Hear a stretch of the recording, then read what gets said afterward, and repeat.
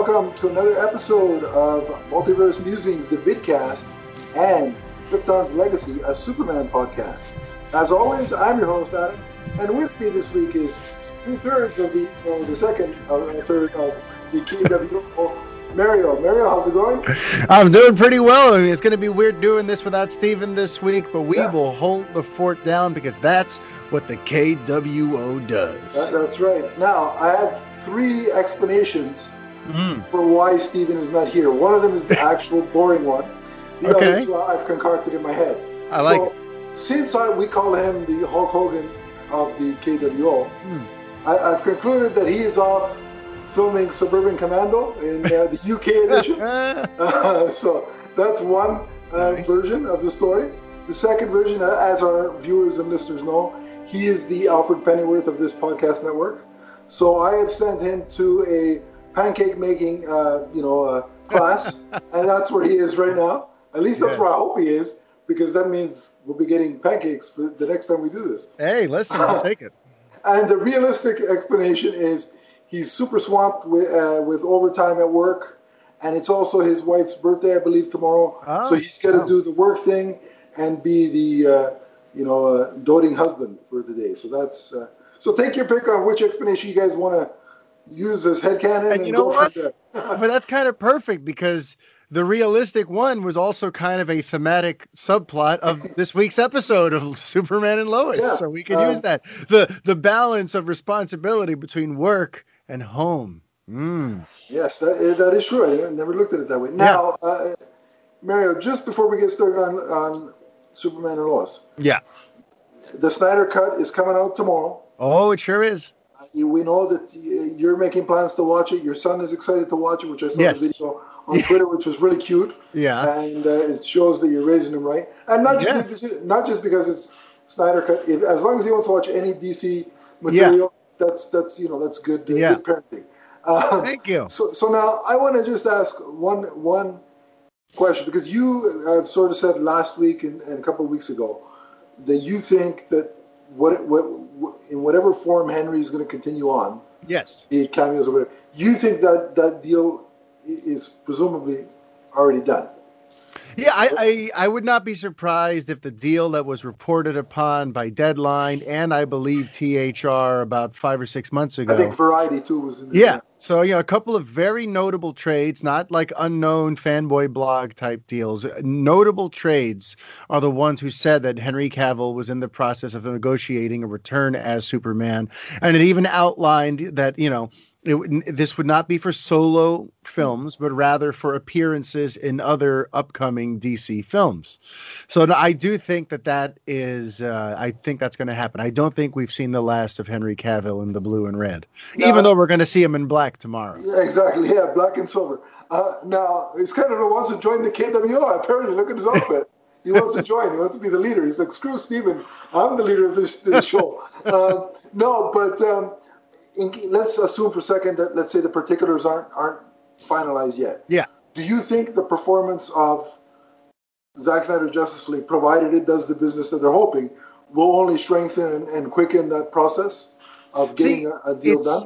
This is something I discussed on last week's episode of the Fanboy Podcast, because I'm not sure what the success of the Snyder Cut does for Henry Cavill Superman, because I think that those talks from, whenever it was 5-6 months ago, possibly a little longer now, I think what those talks were for appearances in things like the upcoming Flash movie, as well as the Shazam movies, maybe even a post-credit tease at the end of Black Adam, because we know Dwayne Johnson has been wanting to tussle with Henry Cavill Superman for a while.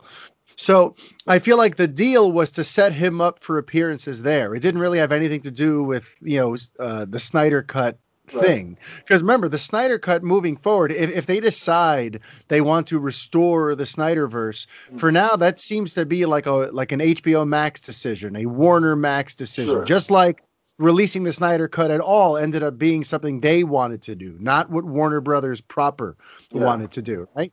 So I feel like for now he made a deal with Warner Brothers proper. And I feel like if this thing is a big success, they're going to see it. Yeah, they're going to see it as a thumbs up.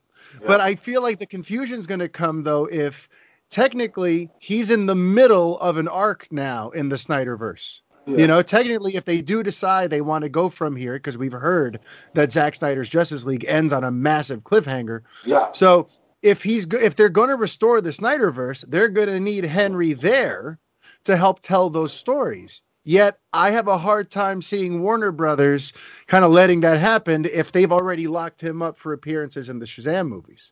You know what I mean? So I feel like it's a tricky situation to try to make heads or tails of. I can only think that if this goes well, it's all positives because it's people talking positively about a project that has Henry Cavill as Superman in it.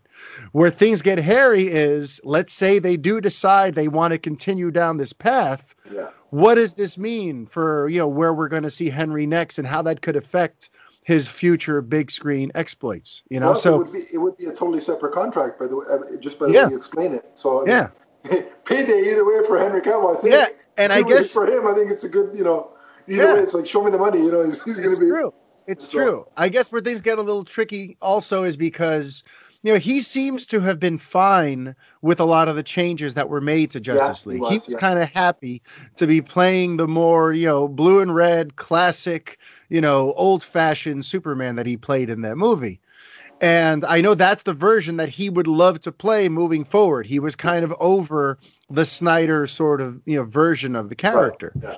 So now, if this thing's a huge hit, I could also see that there being a little anxiety in Henry's camp, because it's like, that's not the version I want to play. I don't want to play the Superman who's overcome by the anti-life equation and is this big scary entity in the second Justice League. I don't want to be associated with that anymore. I want to be associated with the classic Superman that we were teased in Shazam and that we could get more of in Fury of the Gods. You know, so that's the only other aspect of this too. Henry personally, I'm sure would love to just like move into this new direction as opposed to going back to what Snyder originally wanted to do, you know? Well, it's going to be an interesting follow-up period post Snyder Cut, because anything, I mean, like you said, if that thing's a hit, and listen, the Rotten I don't put much weight in, like, my decision to view something or not is not dependent on a Rotten Tomatoes score. But even I, who doesn't really care one way or the other about the score, was shocked when I saw that it's currently sitting at 77%. 77% with like 130 reviews in. A friend of mine and I had a joking bet. We're like, okay, knowing that this is Snyder's work and they haven't been too kind on it, let's have a playful bet on where it's gonna line.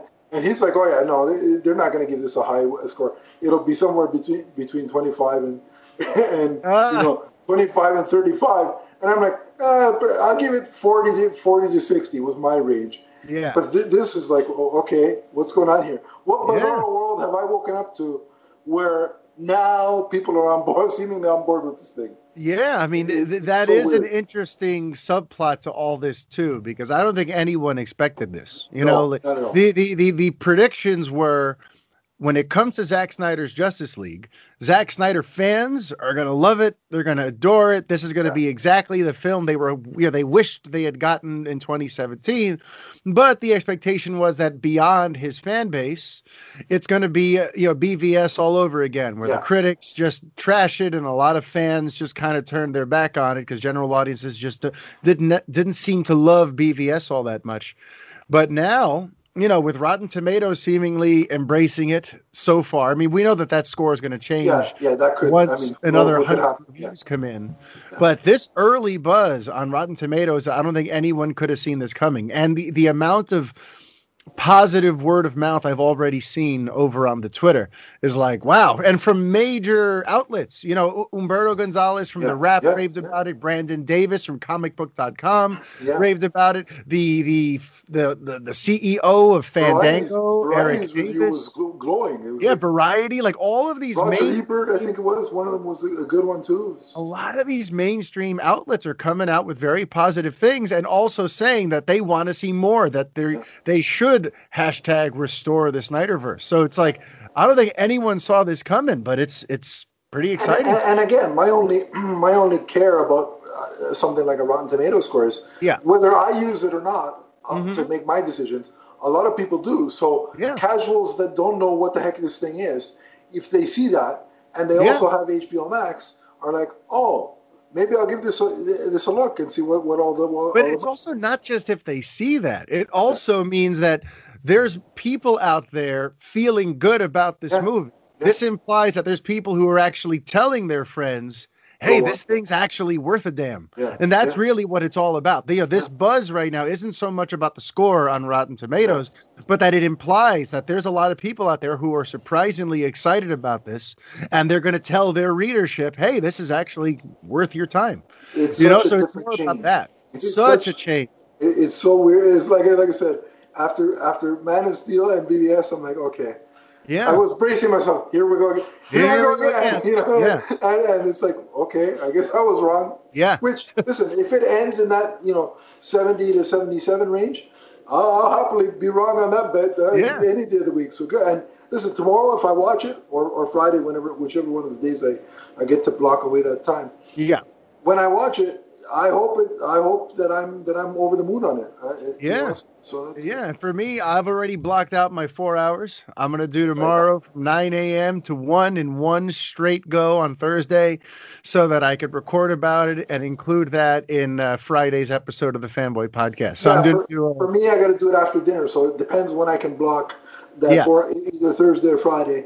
Which day is better to block those 4 hours away. But looking forward to it and can't wait. And it's here. Now let's dive into the other Superman. Yes, we do have Superman and Lois. Another, I would say, solid episode, just in general terms. Yeah.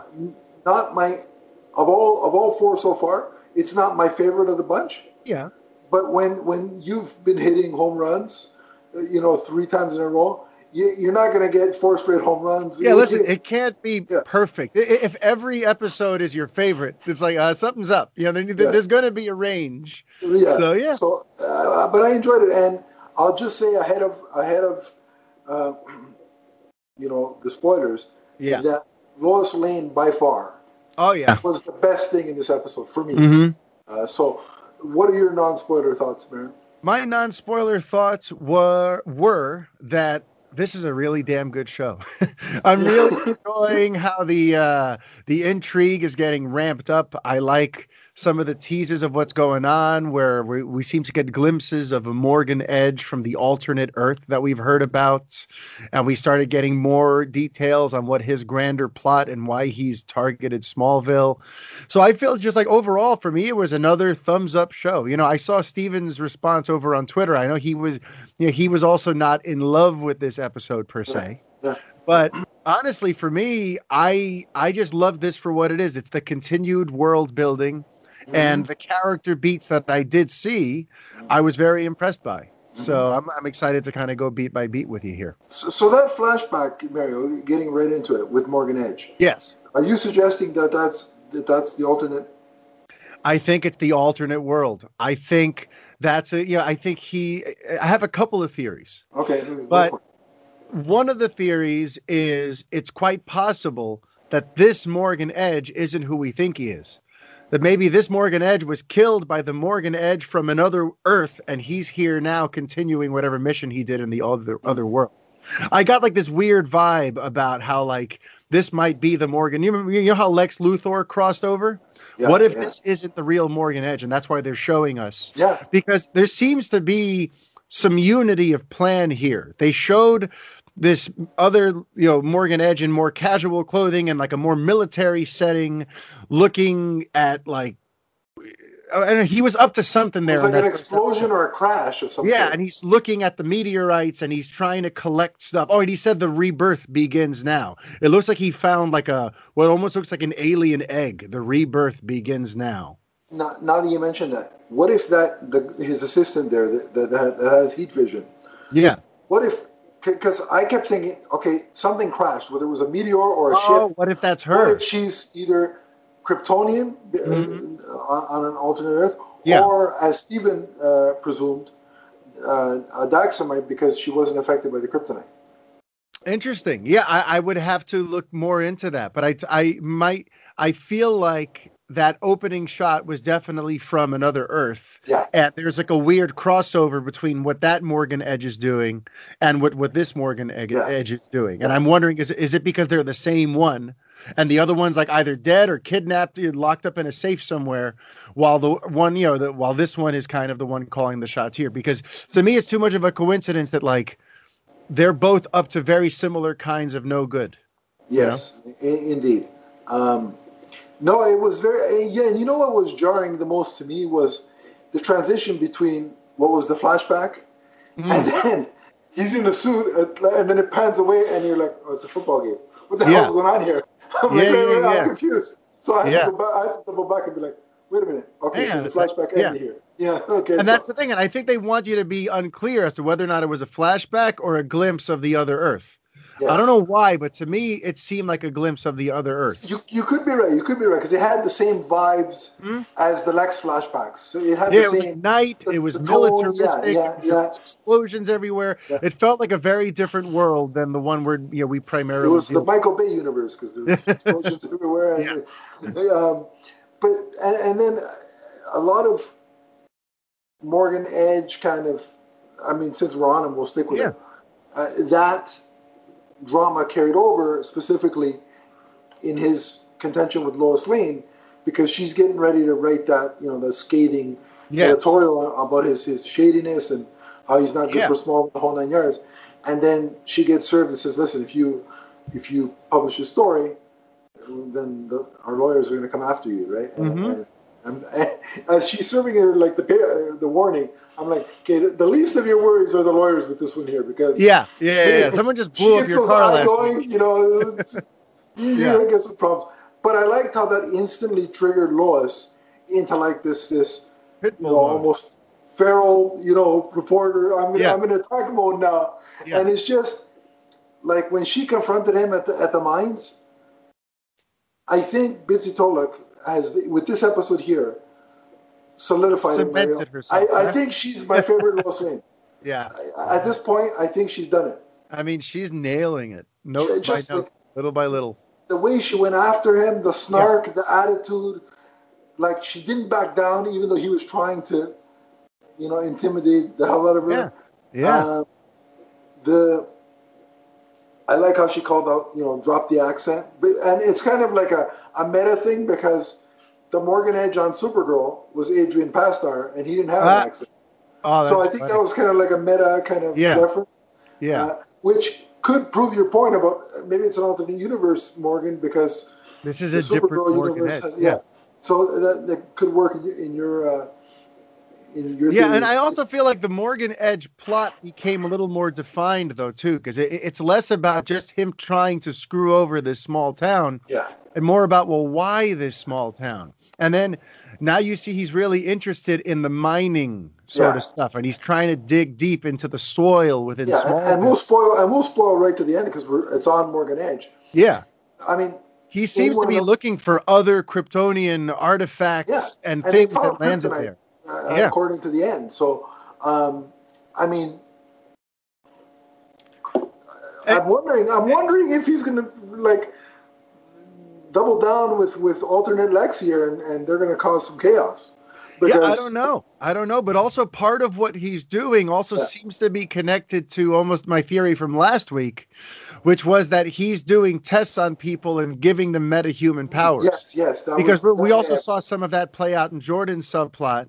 Mm-hmm. It seems like there's something that crash landed here from Krypton that helps give people special abilities. And Morgan Edge in this episode also has a line in there about, I have a way of getting the best out of people. There's something like that. Yeah. Like he's definitely tweaking humans and trying to turn them into superhuman beings. Absolutely. And I think that's going to connect with this new protocol that Sam Lane referenced, when he wants to it seems like they want to start building up a defense or a protection against Superman. I wonder if that's where the billionaire and the military are going to kind of come together here. I think they're building towards some interesting stuff. Yeah. And since you mentioned, the teenagers, let's go there next. I know we're going all over the place, but when the segue allows, you just flow it. So a lot of it was, the football game. And again, Jordan has a big moment where he, basically he's responsible pretty much for the touchdown and the game-winning play. And through that, we see one of his teammates who is injured. He's on the shelf, complete with arm cast or sling or whatever you want to call it. Cast and sling, I think, at one point.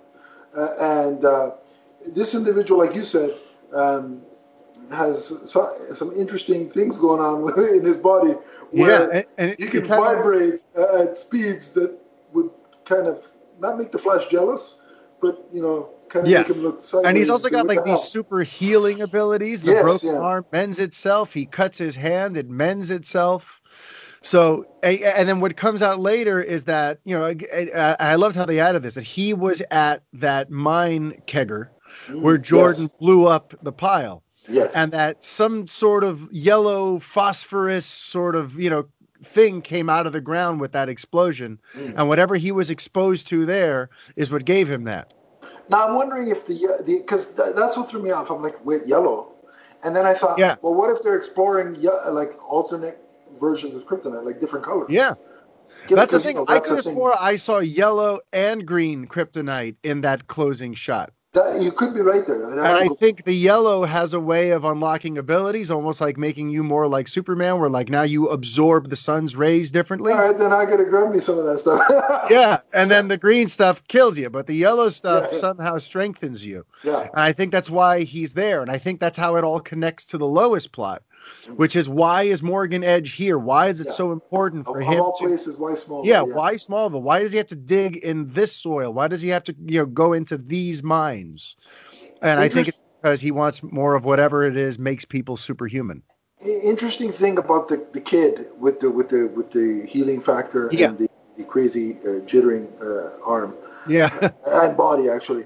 That and Stephen sent me a message wanting to mention this because it's the same idea that I had. This is very reminiscent of a Smallville episode. Like the episode was literally called Jitters, and it was virtually the same thing. So as I'm watching, I'm like, wait a minute, I've seen. I mean, in Smallville, it was with an older character that was being experimented on. And Luthor Corp was involved and all that jazz. Yeah. But the principle of it with the jittering and the experimentation, I'm like, this feels and really that's the thing for me too. Yeah, even as someone who didn't watch Smallville, I was sort of familiar with that creature of the week sort of vibe they were going for there the first season or two. And that they created some sort of story conceit, right, where other people got affected by Krypton remnants, right? And they had special abilities that Clark had to deal with. So I did get that vibe too. And I'm like, this might come up when I talk to Adam later. Yeah. Oh, yeah. Because this does seem like a convention that was used in Smallville with this idea that Clark was not the only person affected by things that landed in Smallville. Yeah, it was Smallville. It was Smallville 101. Yeah. So I hope, I hope that they don't lean too heavily into that. Now every week is about. Yeah, as long as they don't do Bug Boy, we're good. I'm good. I have bad memories of Bug Boy, but let's not go there. But I agree with you. And I love the fact that the boys tried to solve the issue themselves. Specifically Jordan, because he's like, well, I got some enhanced ability. Why can't I help? And the whole conceit was, from his point of view, let's not bother Dad. And the reason why he didn't want to bother his father is because his grandfather said every time you guys fish to fry. Yeah, every time your dad's going to worry about you, the safety of the world is in peril. I mean, he didn't put it in that terminology, but he's putting a lot of weight on the kid's shoulders to say, listen, if you bust your dad's chops, the rest of us are screwed. So stay in line. I'm like, well, that's not very grandfatherly thing to do. It's not. No wonder Lois hates you. This is that kind of advice. So God bless them. They tried and it didn't work out. And then Superman to save the day. Which was an interesting beat because his solution was, the solution was clever thinking. If I take him high enough, he'll basically go unconscious and then Yeah. Problems. The air will become too thin for him and he'll be forced to calm down. Yeah. Temporarily solved. Yeah. So. And then also, what about the implication when they ask, where'd you take him? Yeah. And he's like, oh, to basically a school for people with these. Like, now we're really in the world building phase. Yeah. Now there's like a school for people with metahuman abilities. It's a Marvel DC crossover. Apparently. Yeah, I know. Because as soon as I'm watching that and I'm listening to the dialogue, I'm like, wait a minute. What are they going to take it to Professor X? Like, what's going on here? And that's the thing, though. I think there's a unity between Morgan Edge and the military, because Sam Lane, once again, he said he wants to initiate a protocol and whatever. I think, and he gave it the same numerical designation as the Sam Lane and the alternate Earth. Yeah. And I think what we're going to discover is that he's building a team. Remember, Morgan Edge's assistant said, I'm calling the team. I think they're going to make a team of metahumans to help keep Superman in check. And I think Morgan Edge is the one creating the metahumans for the team. You know, probably some of those kids that are at that school will be drafted into this. Maybe, yeah. And I think Sam Lane is going to be somehow linked to what's going on there. So, yeah. So that was all very interesting. More of the drama before we get into the main villain and the action pieces, the brief action pieces that we saw. But the Lois, a couple of things with Lois again was her wanting Clark to be at the town hall meeting to kind of say his piece and for her to strengthen her argument, and the thinking that, well, everybody loves you, you're Smallville's favorite son, you show up and basically rally the troops. Yeah, rally the troops. Expound on all the ills of Morgan Edge and the damage that he could do here, and that'll really strengthen my point. Of course, Superman duties prevent him from being there, and I mean, Lois is upset the right word? I don't know if that's the right word. Yeah, I think upset is the most general way to put it. But yeah, she feels like her husband just let her down. Like, once again, she needed him in this very crucial spot, and she understands why he couldn't make it.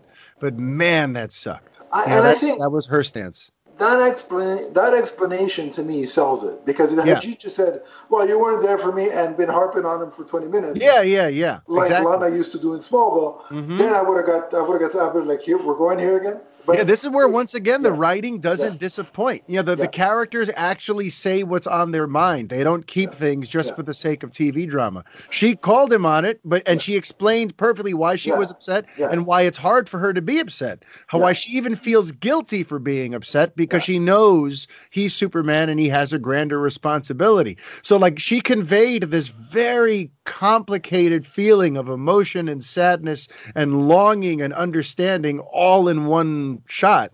And it's like, that's just great writing. That's awesome. That was really well done. And it was that extra explanation, that extra detail, that I was like, I totally get her position. And she's valid, but again, she's mad, and that's understandable, but she understands why she can't expect him to be there in case some Superman thing comes up. I mean, and it kind of is a callback to the previous weeks where, I'm sure Sam Lane would love to say, I told you so. Yeah. And he did tell her, he said, listen, you fell in love with Clark Kent, which is fine and dandy, but you married Superman. The problems are going to arise there. It's just the nature of the beast of him being who he is. And once they find out why the boys were so delayed in calling Superman, I mean, they have a whole tone change. Like, hang on a second. They have a blowout with Sam, and I mean, just in the dialogue, in Lois's explanation, like, it reinforces that we've kind of seen it play out, but now the way she delivers that dialogue, you really get a sense of the torture. And this is someone who's seen the father of the family have to go disappear for some higher calling all the time. She's used to that guy who disappears, but in the case of her father, she doesn't get the sense that he was upset about it. You know what I mean? Like, he didn't necessarily miss being home, and maybe he didn't have to be gone all the time. He never created a balance. And all she seems to want from Clark at the end of the day is to create some sort of balance and let us know where your heart's at. And through her explanation, like, she's like, I know that he struggles with it every time he's got to go. Yeah. And we saw it last week, that little pause where he wanted to stay and enjoy the painting shenanigans. But then I can't belay the point. I gotta do what I gotta do. And so we have seen the struggle, and I just love the way she may have been upset with him, but when she had to, she defended him and basically said, look, even with being, as Sam Lane puts it, the most important man in the universe, he's still a better father than you ever were. And that I think, it just shows why the Clark and Lois relationship is probably, I think, in any media, one of the best in the DC universe. Especially when it's conveyed this way. And it works, yeah. You got to have this sort of power dynamic between them. This kind of chemistry really explains it. Now the other thing I want to is Sam Lane. Sam Lane seems to be doing, taking these precautions largely because this is how it came off to me. Largely because he's pissed off because Superman's not doing what he wants him to do.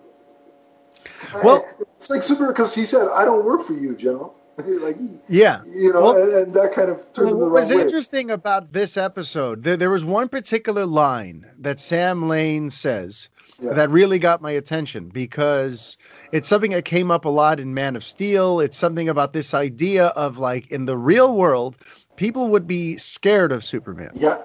And Sam Lane says the military is terrified of you. He said those words. They're basically, the military is terrified of Superman. And it really kind of, like, in a way, flashes me over to what's going on with Lex Luthor's subplot, where the Superman on that Earth went bad. Because it's like, it's that same idea of, like, if you're looking at potential threats, a flying superpowered alien is the first one on your list. And if something goes wrong and something puts him in a bad mood, or if he just starts acting erratically, you get really nervous, because if you're not sure that his priorities are your, if you're not sure that you're both on the same page all the time, then you got to be really scared of the godlike powered man coming and basically taking control of everything. So in a way, it almost makes you understand where Sam Lane's at. If he's basically the military middleman, and he knows that there's an entire military industrial complex that's terrified of his son-in-law, and he has to try to make sure that Superman and Clark are always, like, everything's on the up and up, so it doesn't suddenly bring all this attention to the Kent family. You kind of understand where he's coming from too. And you start worrying, like, see, if he's going to start being more of a dad, then emotions are going to come more into play. And if emotions come more into play, he becomes a less stable hero. And we are screwed.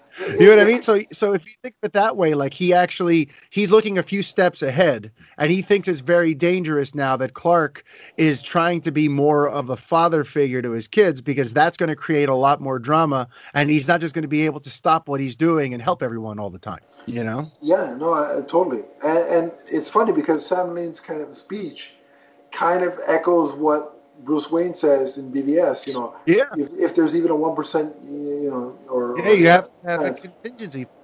So I mean, it kind of, and it called that to mind because I just before I watched Superman and Lois, I finished a rewatch of BVS, so that was kind of present in my mind. I'm like, hey, wait, that sounds. I just saw that. It's something similar. Played out a lot differently, but I digress.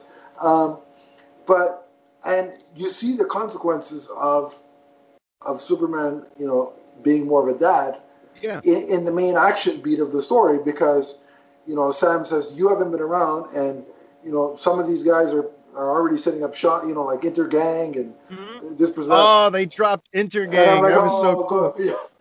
Now you're going to those 90s John Byrne, 80s John Byrne comics. Now you're hitting me in the feels. I like it. And so Superman is basically called into action when he has to oversee or transport Thaddeus Kilgrave, who is a villain in the comics that I'm not 100% familiar with. Yeah, I had to Google him too. Yeah, he's being transported. But I like the portrayal so far. He's creepy and he's got that unhinged genius thing down pat. Yeah, it was like, to me, it was like, what if Toyman wasn't a joke? You know, because Toyman to me is a tough sell. But I'm like, what if Toyman was something serious and more threatening? And like the weaponry that he used against Superman. You know, the sound. Yeah, that was great. That looked so painful. I don't know, what can we call that? A sound emitter? Like a sonic beam of some kind, right? Because it had to do with sound. So I would call it a sonic beam. Yeah, and you know, that gun and like he really had.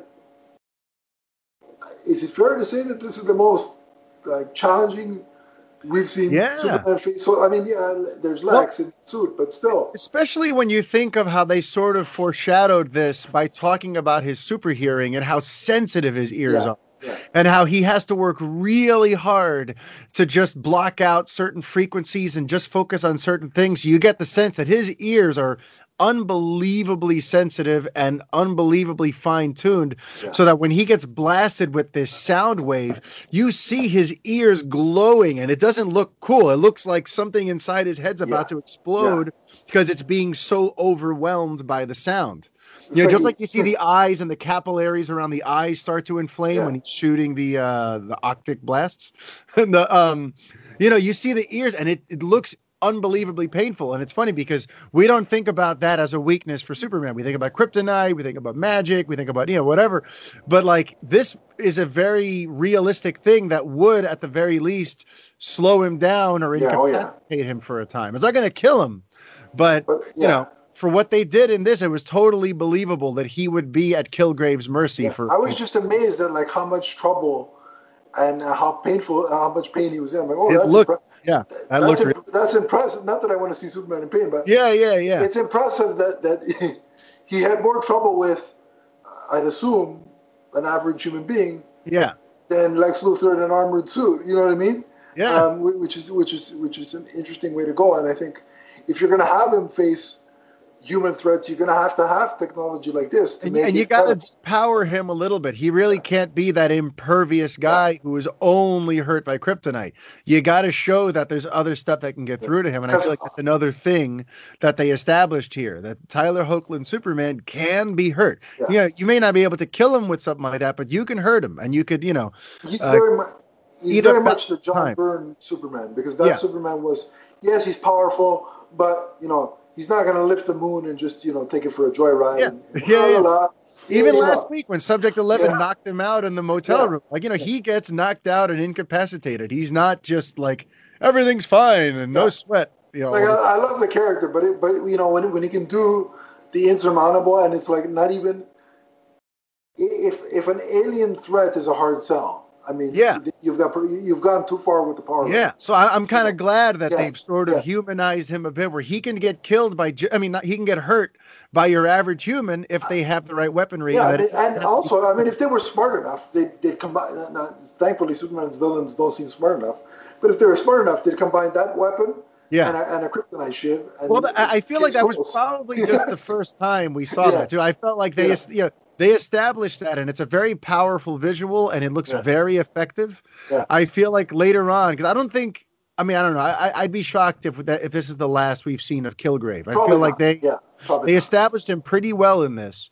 So I would not be surprised if somewhere later on, as part of like the finale, he's lured someplace to deal with something, and then all of a sudden those things are like cannons all around him, and he suddenly has to deal with that again. And that weapon again reminded me of BVS when at the fight with Batman was using that sonic sound thing. Oh yeah, to disrupt him. It was like yeah. It actually reminded me of a different superhero movie. It reminded me of the Ed Norton Incredible Hulk when he's on the college campus. Shooting the sonic waves at him. Yes. That's that seems to be an established way to stop a super powered being. That movie's underrated, by the way. That's I think Edward Norton's the better of the two Hulks. Based on the writing, I'd have to agree. I think Ruffalo's got it in him, but I don't think he's given like a script that shows the full potential of what his Bruce Banner could be. Ragnarok didn't do him any favors. No. But the key thing of that scene was we got to see the super clap, which was pretty impressive. Another new power that we get to see in live action. That was pretty awesome. Yeah. And again, this fight was occurring as the boys were calling for Superman, as we mentioned earlier. Mm-hmm. And again, you could see just in the body language of Tyler Hoechlin Superman. Yep. It's like I gotta stop Kilgrave, but my sons need me. Like it's the push and pull of you know. And ultimately, though, it's hearing them go, Dad, that made him push through and do the clap. Knowing they need him gave him the extra, like, in real life, the adrenaline, the rush to like, no, I cannot succumb to this. I got to go be there for my kids. Which was awesome. So, no, I thought that was phenomenal. And the other thing I liked about the scene, in terms of action-wise, was like flying through Metropolis searching for Kilgrave. That was a cool little moment. So, I mean, it wasn't jam-packed with action. I mean, it had probably the least amount of action of all 4 episodes. And I feel like that's probably why you and Steven didn't like it, right? Because of action? Well, it was to be honest with you, it was more the Smallville parallels that bothered, because they didn't take the good parts of Smallville, in my opinion. You see, and I get that, but I guess my only thing is like, give it a little time, because I got the same impression. I'm like, this totally feels like Creature of the Week, Smallville convention. Are we really going down this path? That was what scared me. You know what I mean? But if it's actually setting up like the elite type of team of metahumans that he's going to have to fight at the end, I think that's that might be worth it. You're right. You know what I mean? So listen, but I'm with you. I had the same in the back of my head. I'm like, from what little I know about Smallville, people hated it when Smallville went this way. You thankfully haven't seen the worst of it, so you've spared yourself of that. But I'm willing to give them some leeway here, because I do think they're building to something grander here. They're building to some team of metahumans, and they're playing a long game. But again, it was never going to be. I mean, the show was never going to have, perfection all the way through. As much as ideally that would be great and we'd love it, but let's be honest. I mean, nothing is. I've yet to see a perfect movie, let alone a perfect TV show. I mean, these things to me, that's the thing, they though, don't exist. and that's the thing, though. As much as we celebrate the production value on this series, we also know that comes with budgetary strategizing. And that means that every once in a while you're going to have an episode like this where there's hardly any spectacle and it really is about the character bits, because you're going to have some episodes that are just dirt cheap. And like even on like super big series, I remember like Breaking Bad, one of their last seasons, there was an episode that was all in one location with just 2 actors, and it's just like, this cost them $20 to produce, but that's why they were able to put all the money into the other episodes. You know what I mean? So go ahead. And by the time the finale comes around, they're going to go balls to the wall with the visuals, right? Exactly. So I feel like they fed us really well in terms of spectacle these first 3 episodes, that I know this week. Here's a salad, basically. The first 3 with the buffet. All right, cool your palate with a salad. That's the thing. Honestly, I thought that this episode was like what the show was going to be like originally. You know what I mean? Where it's primarily family drama with a few fleeting glimpses of Superman doing something cool, because they can't really afford to show him doing that much. You know what I mean? The fact that we had 3 basically movie level Superman stories, and then a more, where the spectacle is a little light, I can handle that. Now, if you go the next 4 or 5 episodes and it's mainly dialogue and not spectacle, then we'll start, I'll start to complain a little bit. But for now, one episode that's a little lighter on the spectacle, I'll take it. 2 quick things I want to bring up before we wrap up and give our ratings. So one of the interesting dynamics that I got from this episode was the Lana and Lois I'm glad you brought that up. I wanted to talk about that. Which for Clark, you gotta imagine that's a little bit uncomfortable. I mean, they did date when they were Which is funny though, because it didn't even come up. We didn't even get to find out what Clark would think of Lois and Lana going out. They just kind of glossed over that. But I was kind of waiting for it. I'm like, okay, he's got to be a little bit nervous about it. I mean, imagine them trading stuff. And what happens if Lois has one too many, right?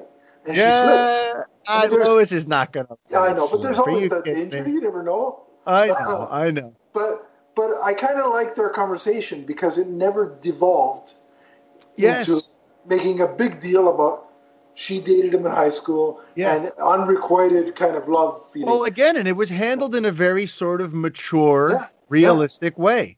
You know, Lana, instead of having these immature TV character feelings of towards Clark, it's like she's looking at him as a mature, grown-up person would. You know, and listen, he left town this way, he came back this other way. Clearly, you were the thing that came into his life between then. I mean, she doesn't know that he also discovered he was going to be Superman. But, you know, in her mind, though, she's approaching it from a very grown-up standpoint, not like in a petty, weird, sort of competitive way. Yeah. You know, and I love that so many of the characters in the show, they're so well fleshed out. And they're not just like all bad or all good or all comedy. Everyone's got something to say, and there's interesting layers to this. I mean, what I loved about that scene, though, coming from someone who's about to celebrate 10 years of marriage this summer, is hearing them discuss their relationships with their husbands and how they both kind of helped each other appreciate their relationships a little more. I really did dig that. As did I. Because a lot of times, like when you know, like when it comes to like girl talk on TV, it's the girls beating up on the guys. Oh, the guy's always clueless and this and that. Here was Lana and Lois basically saying, no, your husband's pretty awesome.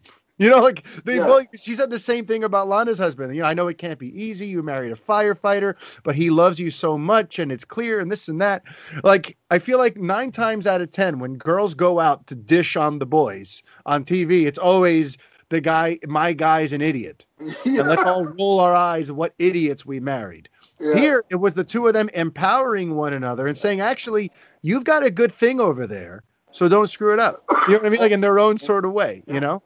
I really appreciated that. As did I. And if you think about it, it could have, like, you don't realize how similar, like, the common ground that they have. Because, you know, he's a firefighter, which means he's not around all the time either.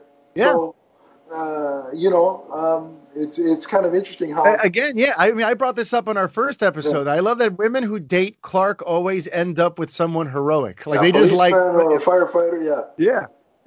And the last thing I'll say, since we're talking about Mr. Firefighter, is I do like that there have been lots of subtle homages to Superman 3 here. Because even though he's not playing the same character, you know, the lunkhead from Superman 3 who loves, you know, who's into Lana. Like in the first episode, I got that when he was kind of drunk and swilling and saying mean things to Clark at some point in that episode. He reminded him with the mustache, and he's Lana's guy. It reminded me of the guy from Superman 3. And even here, there was stuff like when they're there setting up for the thing later that day, they were setting up the family reunion in Superman 3, and he was around for that. I just feel like there are some interesting parallels between that guy and Lana's boyfriend. Brad, I think it was Brad at the time. Brad, But I feel like I don't think that's by accident, and I appreciate the hell out of that. Yeah. Hey, listen, I I thought of another thing that made me feel like maybe it is on purpose, because also when he's doing all the bragging about his like jocular exploits on this most recent thing, talking about like when he was on the football team and whatever, Brad in Superman 3 had that same thing where he was the jock and Clark was the nerd. And it was just like, I totally think it's on purpose, and I love stuff like that. And I think I wouldn't be opposed. Listen, if they can pull off Superman 4 nods and make them good, I listen. I'm all for somebody give me a nuclear man that's actually good. I mean, why not? There's no reason that somebody with better creative intentions couldn't do the Nuclear Man story again with today's technology and actually make it worth a damn. You know? I'd like to see it. Yeah, and I think these writers could make it work. You probably could. Well, maybe in like season 4. That'd be perfect, right? You never know. It would match up. So that means get ready for Zod in season 2. That's what you're saying. Listen, hey, and if we're going to talk about Lana and Lois, we also got to talk about how it resolved itself, right? Because the conflict with Clark and Lois resolved itself when he did the thing for her in the barn with the lights, and he tried to create like a date night with her as his way of saying, listen, I know it's not the easiest thing in the world to be married to me, and I'm not around all the time, but I want you to know that my heart is here. This is what I want to be doing. You know, our relationship is the most important thing to me. So just know, even when I'm out there doing what I got to do, this is my priority. It's the first thing I wake up thinking about and the last thing I think of before bed. I And really as a love husband, that. yeah, like as a husband, that's what you got to do. You have to convey to your wife. You know, like, that's the thing. Like, to me, like, I know we're dealing with superheroes, but a lot of the dialogue and stuff, like, I can relate to. Yeah. If I can just bore you for just Go. You know, when she was talking about, like, I knew what I was getting myself into, it actually took me into conversations I'd had with my wife where, listen, she's known that I've been a DJ for the better part of the last 18 years, right? Yeah. And she knew that getting into this, but she didn't, this means that Friday, Saturday, and Sunday, when all the cool things are happening, anniversaries, engagements, family birthday parties you want to go to, I'm not going to be around for it. So you're going to be working all week, and it's going to be hard for us to find time to spend time together on the weekend. And when we do find time, it's going to be amazing, but I'm not going to be around a lot. Yeah, and you know that walking into it. And I've had talks like what Lois and Clark did in my own life. And it felt ripped right out of real life, this sort of marriage, sort of finding that balance and being there for your partner. Because even though they understand that you're busy all the time because you have some important stuff, you got to just let her know where your heart is, though. You know? So either way, I just wanted to touch on all that because... Yeah, that was really cool. I did like, and then, good for Lana, too. And then Lana, as soon as the next day, she's being kind and warm towards Kyle, who's just doing the best he can for his family. And even though they not always agree, and he's all in on this Morgan Edge guy, and it's a little short-sighted, his heart's in the right place, and he's committed to his family, and she appreciates that. And, you know, I really did like how it ended. I thought they handled that whole plot line very well. And you got to give the guy props. He can make dinosaur pancakes. So, I mean, listen, I want some dinosaur pancakes. Yeah, who can do that? I don't know too many people that can make dinosaur pancakes. By the way, the moment with Lois and Clark in the barn was another similarity. They did something similar on Smallville. Oh yeah, did they? That was one of the good moments. So when they take the good stuff, I'm on board. Gotcha. So yeah, no, it just a couple of things that made me think of Smallville. That was one of them. Mm-hmm. But yeah, I guess if there's nothing else that we missed, final thoughts and great. Okay, you want me to go first? Well, go for it. Final thoughts are another great episode of Superman and Lois by my standards. I think we continue to build out the world. We continue to add layers and depth to the central relationship, as well as to some more of the central supporting characters. Now we have a better sense for who they are and why they are. And the villain plot line became a little more defined. And I would give it a 4 out of 5. Awesome. I'll go with Steven. Steven gave it, let me just do a quick search on what Steven gave it here. He says... Stephen Marshall. Okay, he said, basically, he thought that... everything I said about the Smallville thing... Yeah, the Smallville parallels. All that was there. He said the Kilgrave action sequences were great, like he mentioned the super clap. He said that the only thing he wished or that he wants to see going forward is hopefully Kilgrave will be fleshed out a bit more, and you said we'll probably see him again. So he'll probably get his wish there. He gave it, in terms of a grade, 3.75 out of 5. Okay. So, all right. I get it. There we go. And for me, a solid episode. I mean, again, just because I say it was my least favorite doesn't mean it was bad. Yeah. And coming off the episode before that I watched, like literally before I watched Superman and Lois, I watched the latest episode of The Flash, and in my opinion, that was god-awful. Yeah, I've heard bad things. I mean, remember, I don't watch those shows, but I've heard lots of people go, "What the hell happened on The Flash?" So this was like Citizen Kane by comparison. So to me, and just because I like to do this because it bugs Steven when I do it, I'm going to give it a 4 out of 5, topping his rating because I seem to do that on the show. I thought you were going to say 3.76. No, I'll give it a 4. Like I said, still good. Just not as good as the first three. And there's nothing wrong with that. It's gonna be. Yeah. Listen, we live in a society where everything doesn't have to be. We live in a society. I just did that.